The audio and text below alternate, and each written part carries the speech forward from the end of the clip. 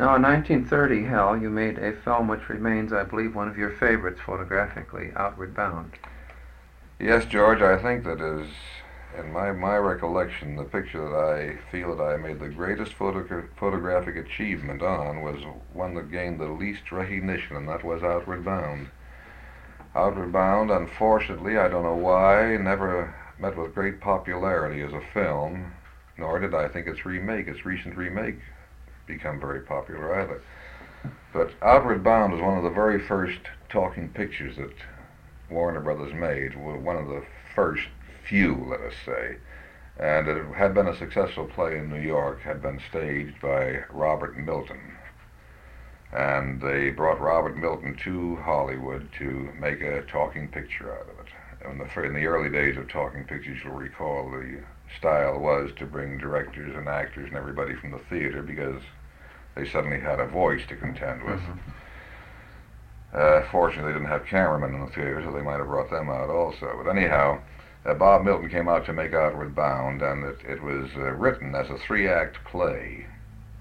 Incidentally, let me interject this while I'm speaking about Outward Bound. Outward Bound, I think, introduced more personalities to the screen who subsequently became stars in magnitude or in a lesser degree than any other motion picture that I ever heard of.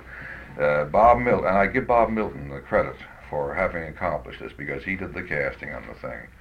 It was the first motion picture Leslie Howard was in this country. It was the first picture Dudley Diggs was in. It was the first picture Alison Skipworth was in. It introduced a little girl by the name of Helen Chandler, who met a great but brief success in film. It was the first important role that Douglas Fairbanks Jr. played in pictures. And I don't know how many others were in the thing who subsequently became very important to motion pictures, but that's aside from the story that I want to tell. Outward Bound had been written as a three-act play, and I believe that we conceived a treatment for this thing that, in my estimation, was a pretty outstanding achievement, and I'm really very proud of it, and I would like to see the picture again sometime. It's been years since I've seen it.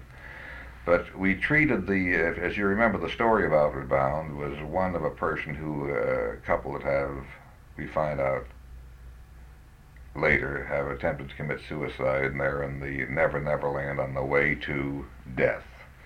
And it all happens on this modern luxury liner with a very limited cast, and the angel Gabriel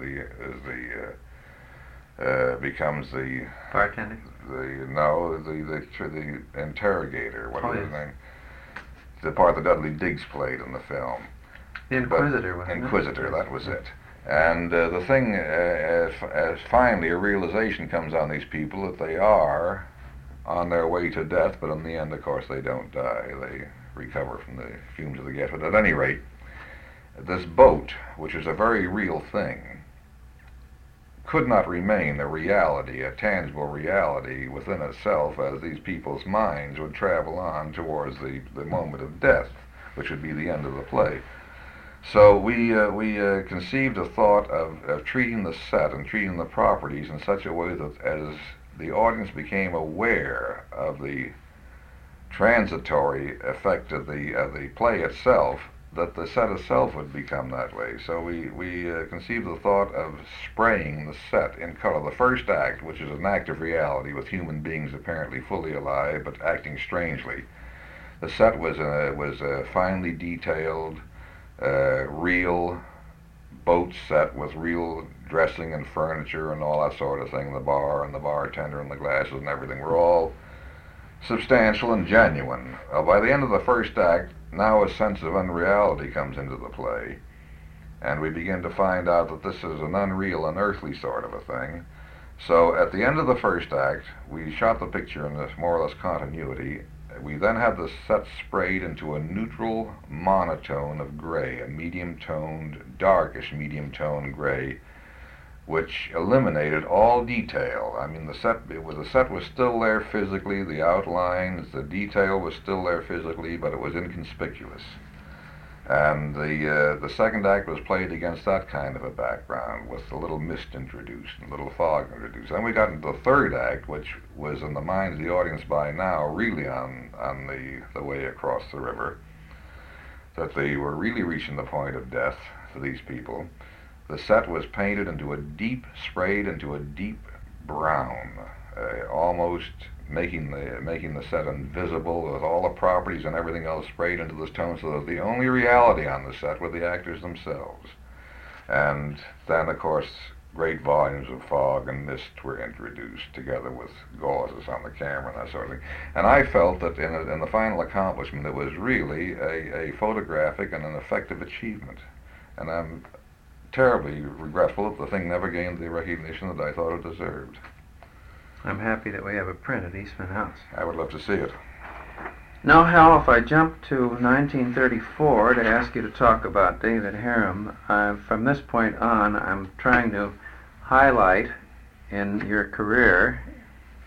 You were making virtually a continuous string of highlights. It's somewhat difficult to select among them, but let's jump to David Harum. All right, well, David Harum was a very happy experience in my mind, because that's the picture that was the turning point in my life. I mean, that's the picture that I met my wife on. Evelyn Venable, who had been under contract as a star with Paramount, was borrowed by Fox to play opposite Will Rogers and David Harum. And David Harum was to be directed by Jimmy Cruz, who, to me, was, up to that point, just something that I had heard about. I didn't know Jimmy at all, but I knew him only by reputation as being a man who was very difficult for a cameraman, because in the middle of the lighting of a scene, he was known to say, "Roll 'em," and if the cameraman didn't get off the set, he'd be photographed in the scene. As Jimmy was a believer in making great speed and great headway, and nothing would stand in the way of that keeping up with the schedule. So I didn't want to do the picture. I tried to get out of it. I begged off and told them that I didn't want to, and they said, well, at least go ahead and talk to the man. I was under contract to Fox at the time, so it was a case of I couldn't quit or I couldn't be fired. But they wanted me to talk to Jimmy, and I went to talk to Jimmy, and I immediately liked the guy, and he immediately liked me, although our meeting was one of a bit of profanity against each other, but nevertheless it turned out very well. And on that picture, I had already photographed Will Rogers in State Fair, and knew him quite well, and Will was to work in the picture.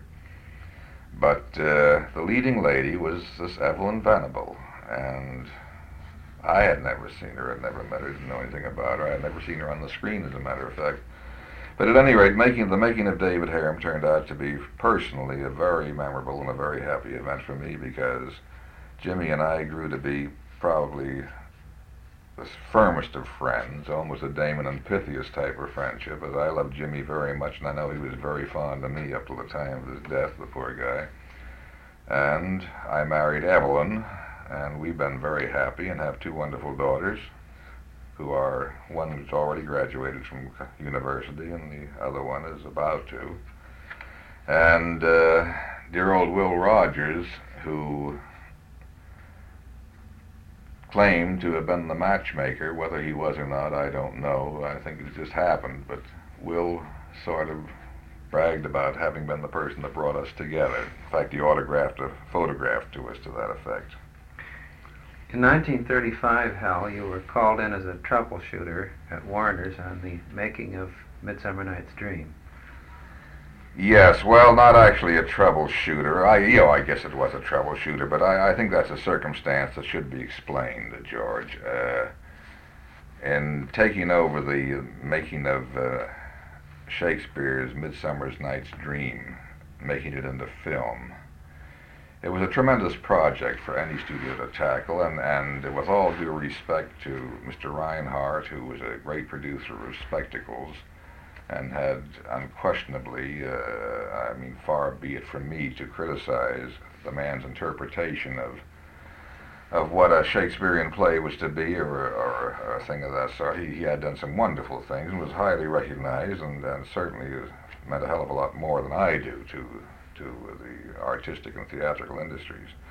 But nevertheless, I do believe that under Mr. Reinhardt's guidance and under the guidance of Mr. Dietley, and particularly under the guidance of the art director, who shall remain nameless at this time, because I question his capacities, they had built this lavish set, this forest set that covered 2 full stages of the Warner Brothers First National Studios. And it had been built to such a degree of reality, they were so encased with the thought of having it look so much like the out of doors that nobody had ever questioned but what the thing had been made out of doors, that in my opinion they lost all sight of the fantasy and all sight of the dreamlike quality that the thing should have had. And the cameraman that had prepared the picture and was about to photograph it and started to photograph it, I think was so tightly encased in the opinions of these others that he had no voice of protest to raise, or that he could raise successfully to have the set changed to the way it should have been done in the first place. So they had worked for a few days on the picture when they suddenly found that what they had built as a matter of reality was transmitting itself as reality to the point that it was possible to photograph it. But being such a tremendous set and such dark values of browns and deep greens, it was almost impossible to get enough light on the set to even make it look like what it was. And if it did look like what it wasn't what it should have been for A Midsummer Night's Dream. Mm-hmm. So the cameraman, as is usually the case in many of these things that involve other people's judgments who have been wrong, the cameraman, in this case, was made the goat. And he was criticized as not being able to photograph the set, where in reality, as I tried to make clear before, I don't think they know what they wanted in the form of photography when they started the thing. So I was asked to come out and take the picture over, and I was reluctant to do so because I hate to replace any man on a picture, and I tried to convince him that I should be permitted to help him straighten himself out and maybe do something about the set, but that wouldn't do. They didn't want him on the picture, so they prevailed on me, and I told them that I would take the picture, and this is not being said on the point of self-aggrandizement or anything of that nature, but I thought I knew what the picture needed and what the set needed, and I knew that I couldn't put it in words and explain it to people who wouldn't know what I was talking about, and the only way that I had them at a disadvantage, because they insisted that I do the picture, and I insisted on doing it only under my conditions, only under my own terms.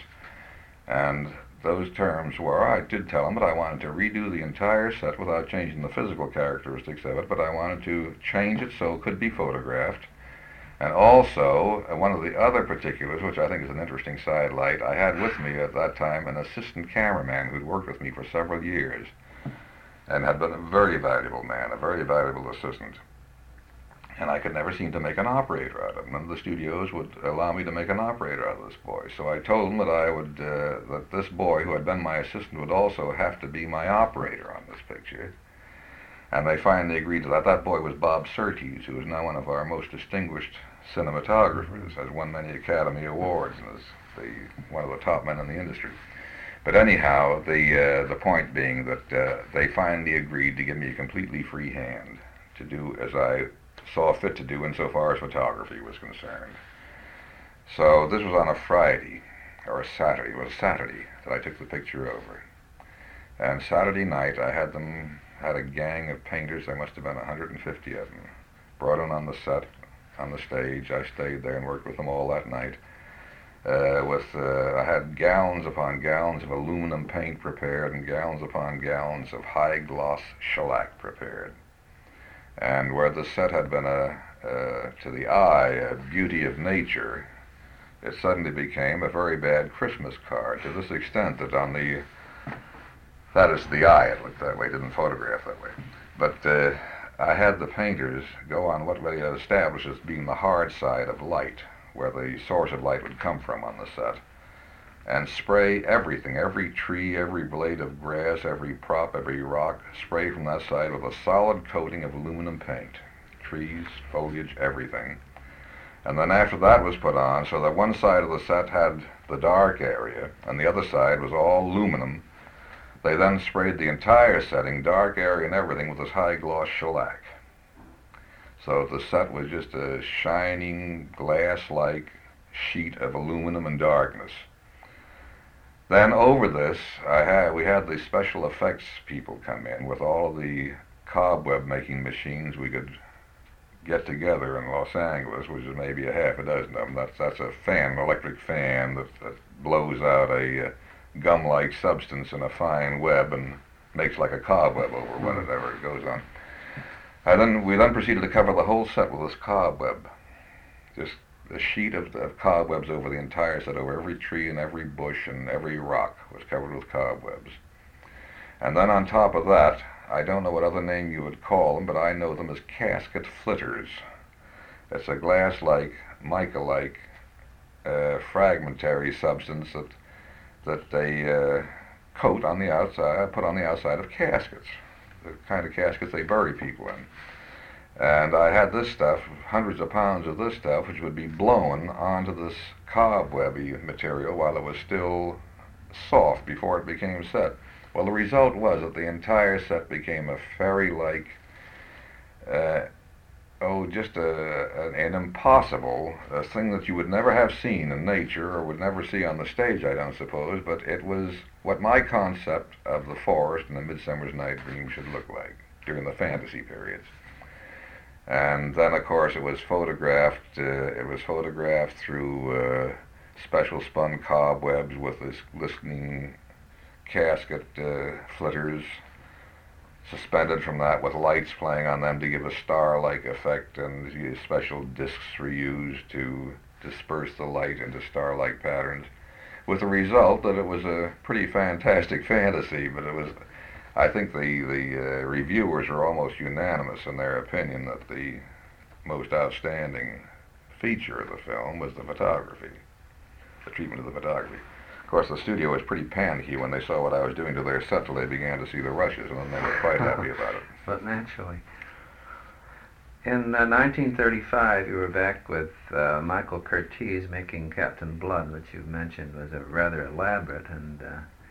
That was quite a project. It involved two full-scale ships, the French ship and the pirate ship, I remember they were designated as, which met in full battle. And these two ships were not ships out on the ocean, but they were sets built on a stage.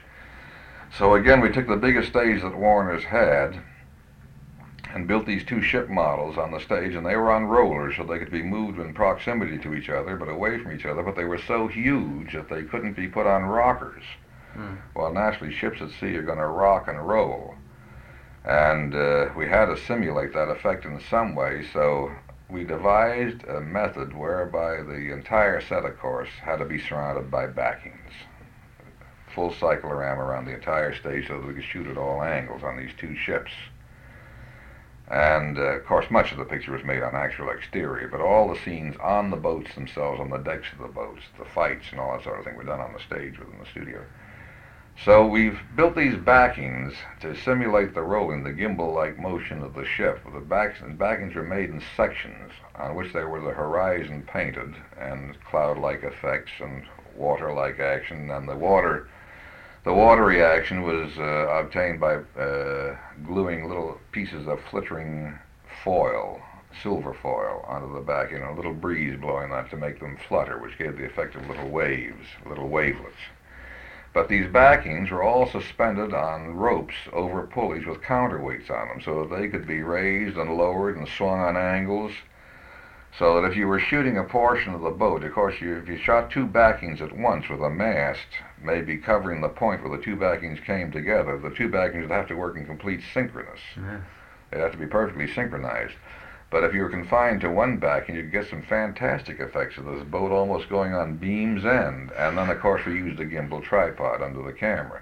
So between the action of the backings and the gimbling of the camera on the deck of the boat, we had some very exciting water movement in the thing. Another picture of yours that we have at Eastman House Hall is The Green Pastures, which was made in 1936. That was also made at Warner Brothers, and that again was, I guess I've had a pretty colorful career, it seems to me, now that I look back over it, because Green Pastures again was a challenge.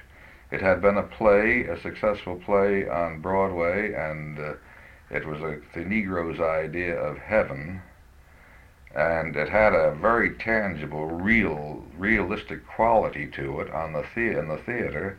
And to successfully make this picture, we had to retain that realistic quality so as to retain the flavor of the Negro point of view. And again, that was just the opposite to the Midsummer Night's Dream challenge, because there was a challenge to keep the thing as realistic as possible, but still have it a believable concept of the Negro's idea, of that type of Negro's idea, of what heaven would be like, with its fish fries and its little cherubs riding clouds and so on. That's wonderful. So again, there was a picture that was made with a man who had not made a picture, Mark Connelly, who had written the play and as I understood, had directed the stage production of it, came in to direct the picture. And poor Mark had some difficulty in trying to direct it according to the methods that the studio felt that they should be made. So eventually Mark was supplemented with Bill Keighley, came on and actually did the physical directing, but in effect was co-directing with Mark Connelly. But that was a fun picture to make because we had this entire Negro cast, and I enjoyed working with them very much. There were some wonderful artists among them, and it was really a lot of fun, and I think a very delightful picture. Another film of yours that we've seen recently at Eastman House is Destry Rides Again from 1939. Yeah, with that wonderful Marlene Dietrich. I think Marlene Dietrich is one of the most outstanding personalities that the picture industry has ever known. I think she's a wonderful woman. And we did this thing. Marlene had a sort of a setback in the picture industry professionally. I mean, she was not doing too well, and Universal, or Joe Pasternak, I think, was the producer of it, got this Destry story together and cast Marlene in the part of this dance hall girl. George Marshall directed it. And George is a very capable director, particularly in that type of picture, which is an action picture with a lot of bombacity to it and a lot of excitement and color. And Marlene was a delight to work with. Jimmy Stewart was also a lot of fun to work with, and I think we got an excellent picture out of it. An excellent picture out of it.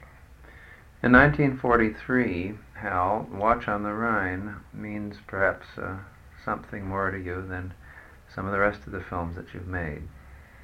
Well, again, Watch on the Rhine was a wonderful experience for a cameraman, although I entered into that again with great reluctance, because here again was a case of a cameraman who had started a picture and had not been given the proper authority to take the reins as he should have been given. And it involved a situation where a man who had produced a New York play successfully came out here to make a picture, and heavens knows that the theater is not the studio any more than television is the studio. They're entirely different arts and call for entirely different techniques. And unfortunately, there was a character involved in the making of this picture. The man who produced and directed the picture had no knowledge or experience of motion pictures at all. He had done the play. The studio had assigned a dialogue director with him who was a very aggressive little man who wanted to be a director and who wanted to run the show and tell people what to do. And the cameraman that had been assigned to it felt that he had to keep his mouth shut and do what he was told to do. And the only one that was telling anything was this aggressive little man who didn't know what he was talking about, obviously. Because the picture reached a point after 2 or 3 weeks of being in production where the whole thing was about to be disbanded and thrown apart, and Shumlin was going back to New York packing his trunks, Davis was quitting the show, and the whole thing was going to be wrapped up and thrown in the discard. And they asked me to come out and take the thing over. It seemed that I'm a perennial troubleshooter for Warner Brothers, or was up to this time, including this time. And I, again, with reluctance, took it over. I didn't want to replace another man, but after looking into the details and talking to people, to Koenig and Wallace and the others, I saw that they were at an impasse where the picture was either going to be wrapped up or somebody was going to take it over who could handle it, and they felt that I was the one that could handle it. So I did come in and take over the photographic direction of it, and I say it was a great experience for a cameraman, because I think that most cameramen are more or less frustrated producer, directors, or whatever you want to call them. They always feel that they can do maybe a little better than somebody else can. And with Shumlin, it was a rare opportunity for me to feel my oats and see what I could do. because Shumlin would direct the scene exactly as it had been done on the stage, which of course was not photographic unless you photographed it with television techniques with multi-cameras, and then it would be an unsatisfactory job.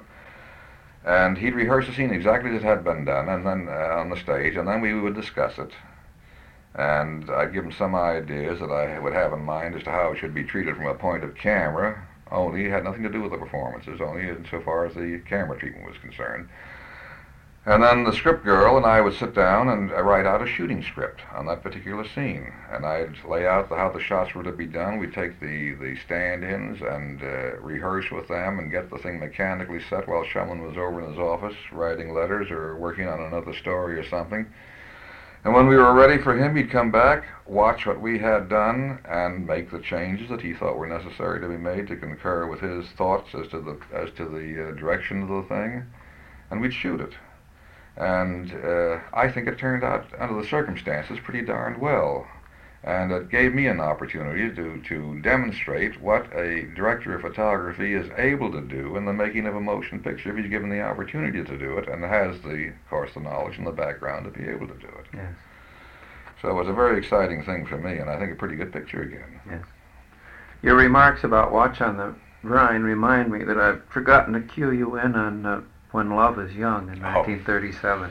Maybe I shouldn't have mentioned the frustrations of a cameraman, but I felt at that time I was under contract to Universal, and we had just finished a most unfortunate picture called The Top of the Town, which almost ruined Universal. It was an extravagantly bad picture. I had left in the middle of the thing, and as a matter of fact, that was Joe Valentine's great opportunity. He came in to take the picture over, and that was what gave Joe his great start, was the finishing of The Top of the Town. He did a yeoman's job on it. But at any rate, I had wanted to direct because I felt that I had reached the heights of earnability as a cameraman. I was probably one of the highest salaried cameramen in the business, and I felt I wanted to go on to bigger and greater, better things. And I also felt that aside from the money, that I had something to give the industry, that I had a capacity for direction, and that I could come to great accomplishments for myself as well as bring something to the picture business. So I pleaded with Charlie Rogers to give me a chance to direct, and he finally capitulated and allowed me to make a picture. I made a picture of Virginia Bruce and Walter Brennan and Kent Taylor and William Cannon, I think his name was, a few other people, called When Love Is Young. It was made from the original magazine story. It was called Class Prophecy. It was written by Eleanor Griffin. And we revised it and rewrote it into a motion picture script, and they finally called it a very bad title, When Love Is Young. But it gave me a chance to direct, and it was a pretty good picture. It turned out pretty well, and that was the year that I made that was the year that Deanna Durbin was introduced to the industry. And if my figures are correct, I think that the Universal distribution books will show that my little picture, which was a cheater and made for a nickel by comparison, was the high grosser next to the Durbins of the Universal output for that year. But unfortunately, the picture was made during a period when the industry was in a recession, one of its periodic recessions. And there was a change in management taking place in the studio, and things didn't work out for me as a director because of that. And I come to the happy conclusion within my own mind that why should I sacrifice the position of one of the top cameramen to become, in possibility, a mediocre director insofar as economic capacities were concerned and accomplishments were concerned. Unless I could become one of the truly great directors, I saw no point in carrying on with it. So I returned back to my first love, and I haven't regretted it, believe me.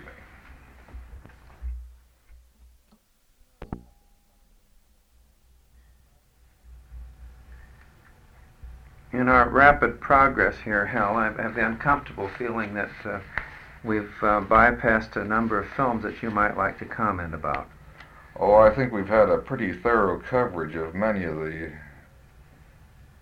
I think, most interesting moments in my career, but in looking over your list that you summarized here, I find that there are many pictures that are worth at least a mention.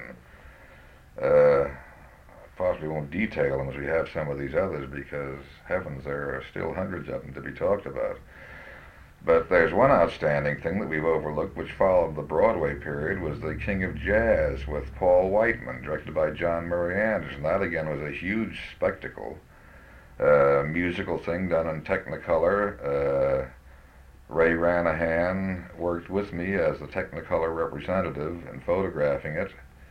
And I think that even to this day, some of the spectacular moments of that thing would be well worthy of reviewing. It was a big picture, an expensive picture, and I think a very profitable picture for Universal. Then there was another picture that I had forgotten entirely with Al Jolson that I had made, a thing called Big Boy, that was taken from one of his stage successes. That was again directed by Alan Crosland. I had forgotten having made that. And so innumerable pictures at Universal. Heavens, I mean, they go on by the dozens. At RKO Pathé, again with Bob Milton, who made Outward Bound. I did a thing with Anne Harding and Leslie Howard and Alison Skipworth called Devotion. That was really an excellent picture for its time. Constance Bennett, Lady with a Past.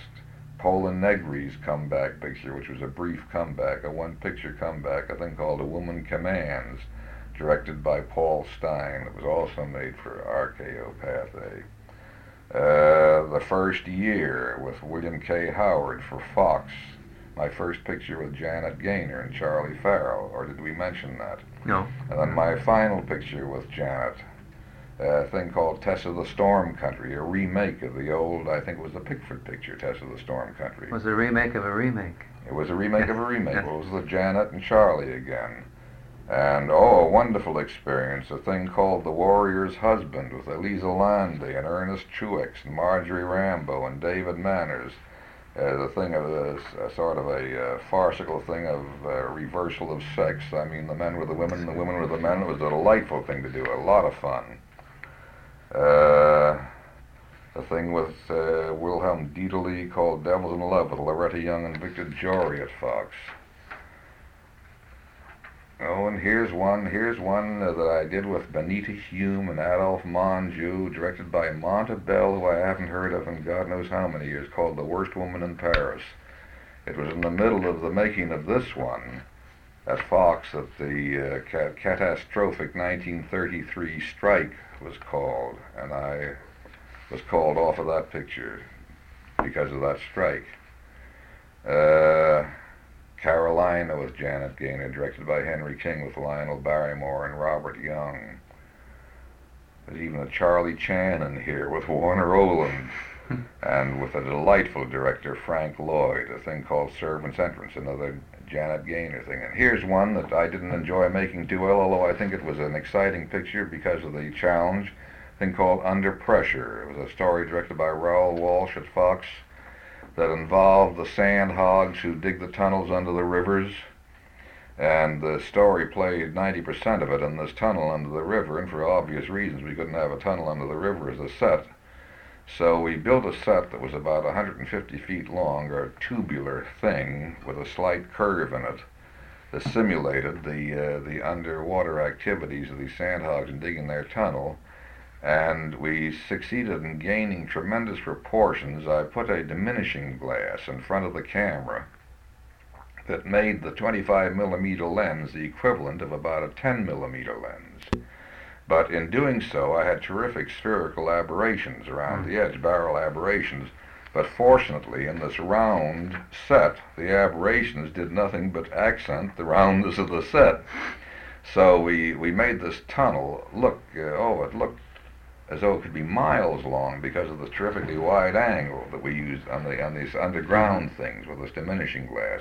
Incidentally, the same diminishing glass in an earlier picture that I made at Warner Brothers, the old San Francisco thing with Alan Crosland, served a very good purpose because I set the diminishing glass, mounted it in sponge rubber, and set that in front of the camera, the ordinary lens of the camera, and focusing the lens through that on the sets for the earthquake things by jiggling the sponge rubber on this diminishing glass. We got a wonderfully fantastic earthquake effect, distortions coming into the buildings through the movement of this diminishing lens. County Chairman, another picture with my dear wife and Will Rogers. at Fox with John Blystone directing. The Walking Dead with Boris Karloff, another one of those things like The Monster. Here's the thing with Edward G. Robinson, one of his very first starring vehicles, Bullets or Ballots, in which he played the tough little gangster that walks into the police station and turns them upside down. A thing with Joan Bennett for Walter Wanger, I Met My Love Again, that has repeated runs on television. As unsuccessful on television as it was in the theaters. A thing that I did in New York called Back Door to Heaven with Wally Ford and Eileen McMahon and Stuart Irvin and Patrice Ellis, directed by Bill Howard, one of the greatest talents I think this industry ever had. Fine director. And had interesting experiences making that because New York was a new field of operation for me and I enjoyed it very much. Here's Destry Rides Again that we've already talked about. The Underpup, the first picture the little Gloria Jean came into, directed by Dick Wallace. Oh, yes. And Gloria enjoyed a very highly successful career for a while. Introduced Nan Gray to pictures. Bob Cummings also was in that, but not as the character, the photographer that he plays on television now. A thing with Basil Rathbone and Sigrid Guri called Rio, a fantastic thing by another German director, John Brahm. A follow-up on Destry, When the Daltons Rode, also directed by George Marshall, which was another one of those spectacular things, but didn't meet the success that Destry did. And here's one that I enjoyed doing with Tay Garnett, a thing called Cheers for Miss Bishop, which is released on United Artists with Martha Scott. And we took Martha Scott through an age period on that, along with Bill Gargan and Edmund Grenn and Sterling Holloway. In fact, the entire cast, from school kids on to real antiquity up into their late 80s. And it was quite a masterpiece from a point of makeup and from challenge in that respect to photograph it successfully. I saw that recently on television and it still looks pretty good. And then one very black moment in my life, directed by a great director, George Marshall, a thing called Pot o' Gold, with James Stewart and Paulette Goddard. James Roosevelt was the producer, and it was a very unhappy picture for many reasons. International Lady, Twin Beds, Watch on the Rhine, which you've already mentioned, and the remake of Phantom on the Opera. I don't think we've discussed that at all. No. Phantom of the Opera got me my second Oscar. First one was for Midsummer Night's Dream for black and white. This one was for color. And I got the award for that, and together with Duke Green, who worked with me from Technicolor.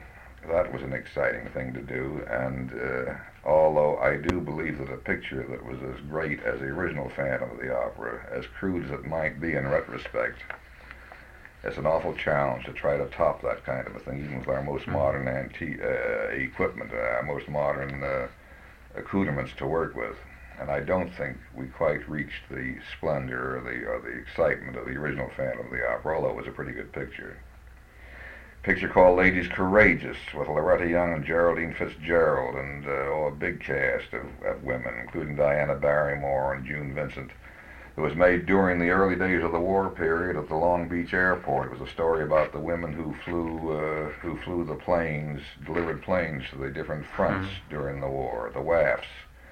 And it was an exciting thing to do because we were working entirely within a restricted area during a war period and working around planes that had not yet been announced to the public or to the world at large. Oh my goodness, so many. Salome Where She Danced, the first picture that Yvonne DiCarlo worked in. That was also made for Walter Wanger at Universal and was a pretty good color job as I remember it. Wasn't bad. Bad picture, but nice color. Here comes a thing called A Night in Paradise, also made at Universal and also for Walter Wanger, with Merle Oberon and Turan Bay and Tommy Gomez. That was a spectacular thing to photograph. That was the period of our lavish sets, when sets reached the capacity of the stages and extended beyond them. And we had to use not only high skill, but a lot of imagination and meeting the challenge of even transferring them onto film. Song of Scheherazade, another one of the lavish things, the color things, which is the composer, John Pierre Amand, Ivan Di Rimsky-Korsakov. Rimsky-Korsakov. Yes. The Lost Moment, which is the Aspirin Papers, was the original book. Was again a great challenge because it was a mood thing. It was entirely a mood picture, and it was fun to do, although I didn't enjoy the physical making of it too much because of certain circumstances and personalities, but nevertheless it was a milestone. And here's two pictures that I think were well worth doing. Another part of the forest was done at Universal with Freddie March and Dan Duryea and Ann Blythe, Florence Eldridge. And I don't find a note, I can't think of the name, the title of the following picture, which had to do with a doctor thing that they, it's not noted here, and I don't remember, but it was the same period, made by the same group, by the same director. And this director subsequently is no longer in Hollywood because of his political leanings. No loss to Hollywood. I'm perfectly frank in making a statement like that because I believe it. But another part of the forest was a magnificent job as a picture.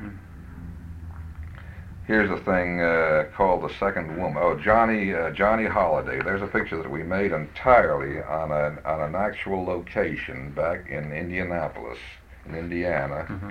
Picture of a reform school character, a little boy that goes to reform school, and every foot of that film was shot on the actual location and the actual interiors. And on this picture, I believe for the first time, and I'll be challenged for this, but I can say this without reservation because I know it's the first time this medium was used, having to shoot actual interiors and having a bright exterior to contend with. Of course, they had attempted to use filters on windows in the past, but this is the first time that plexiglass was used as a filter on the windows, and I finally succeeded after searching the plexiglass factory samples, found a sample of a color that was the absolute equivalent of a 5N5 filter. Had about a 2.5 filter factor, and it not only reduced exposure outside, but gave a certain amount of correction outside. And by putting sheets of that over the windows, we were able to get a perfect balance of exposure between the exteriors and interiors.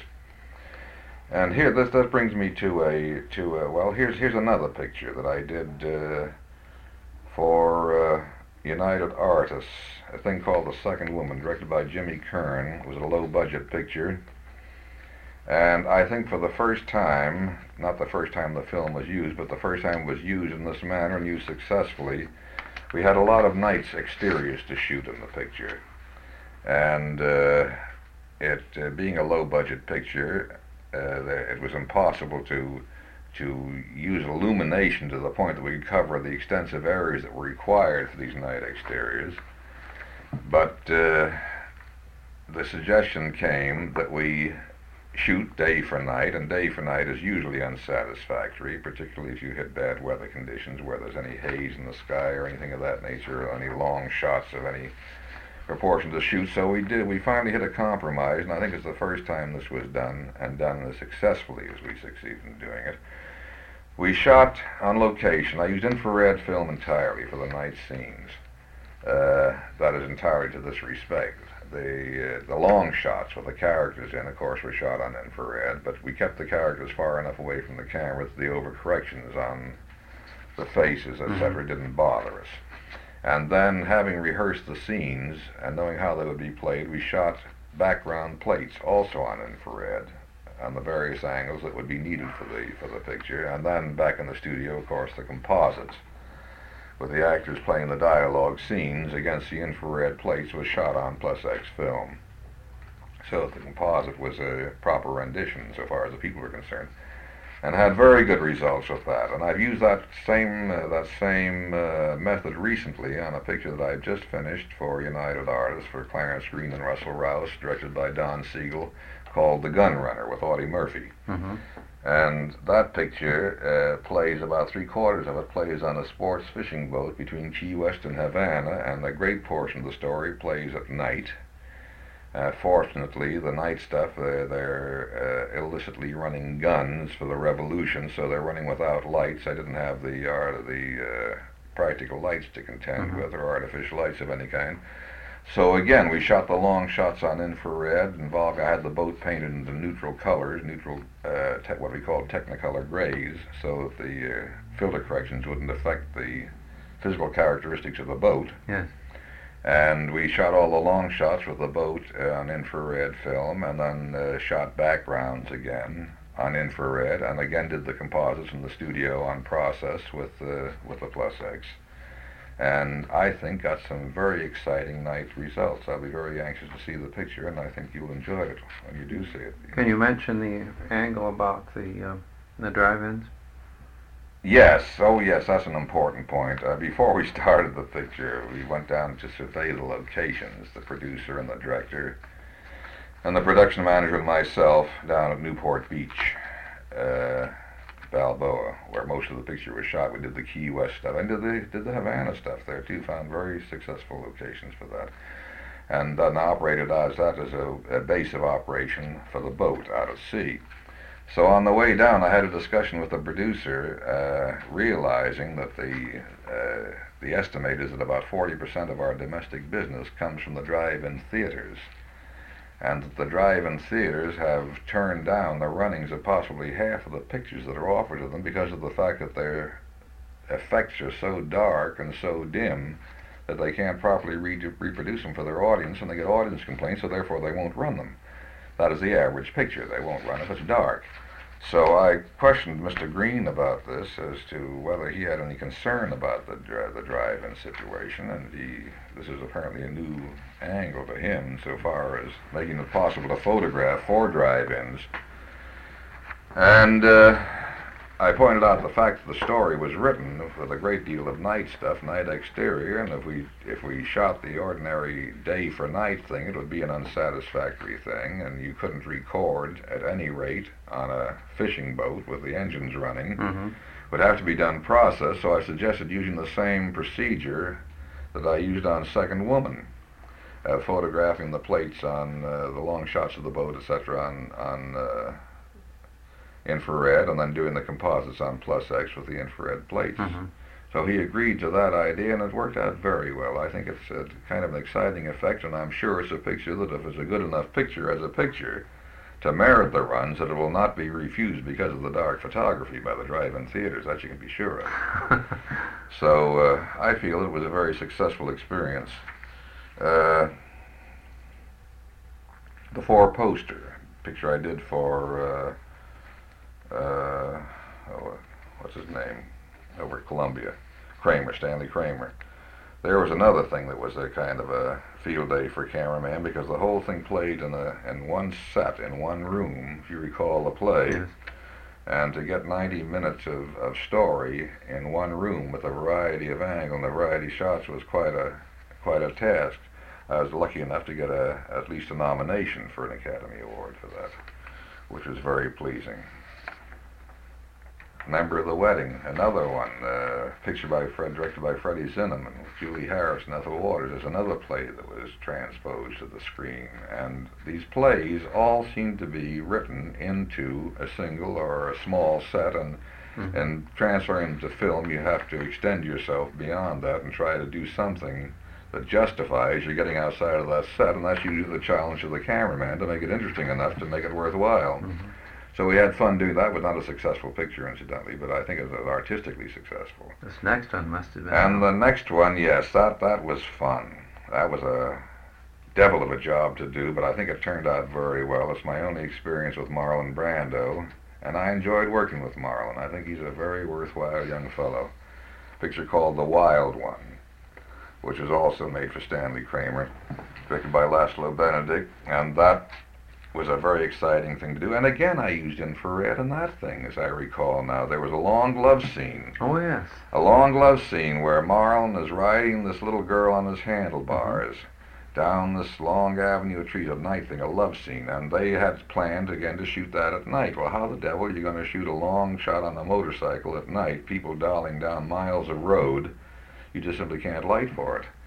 And so, against the advice and the wishes of many of the people at the studio who were completely unfamiliar with infrared, I finally insisted, and Stanley backed me up on it, so I went out and shot the plates on infrared film, and then made the composites again with Plus X, with Marlin and the girl on the motorcycle against this infrared background, and it was a fantastically beautiful effect. It had a fairy-like quality that was lovely. The trees that we went through, we did something that you ordinarily don't do with infrared. Infrared is so highly sensitive to the yellows, the red end of the spectrum, that if you have any high chlorophyll content in your backgrounds, they bleach right out to white.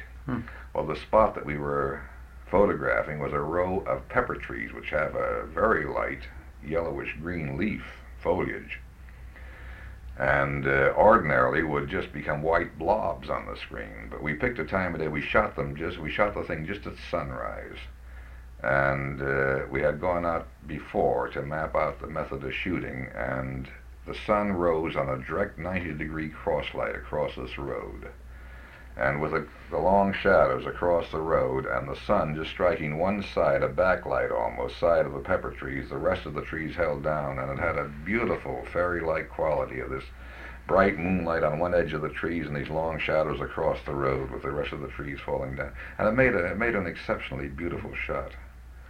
I don't know, I think we've about covered everything, George, that I can think of.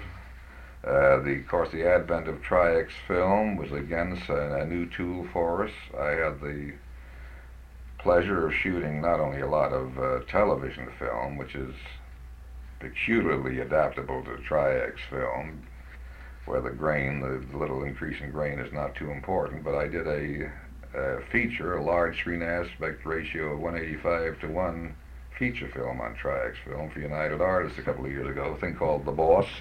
Oh, yeah. And had very good luck with it because of the fact that we kept all of the planes on the film out of that middle gray range, which was disastrous in Tri-X. We either had blacks or whites on the screen, and the middle ranges were in such areas that they didn't point out the grain. And actually, I challenge anybody to look at that film and say that it was shot on a grainy-based film. Actually, the film is not a grainy-based film. It's not as fine-grained, of course, as the Plus X or the new Plus XB, which is an exceptional film. But I think as a tool that if properly used, again, it's like the infrared film. If they're properly used, I think they're magnificent tools for the cameraman. But of course, improperly used, like everything else, they're bad. Is there anything else you can think of that I should tell about? Not offhand. I don't know. I think we pretty well covered the field. There's a lot of pictures we haven't talked about. There has to be, because God knows in the 45 years that I've been in this business, I possibly photographed about 500 pictures. I can well believe it. We're very grateful, very, very grateful for the opportunity to have conducted this interview with you, Hal. Well, George, it has been my pleasure, believe me, and I don't know as I've enjoyed 2 or 3 hours more than I have this today. This interview has taken place in Hal Moore's home on April 4, 1958.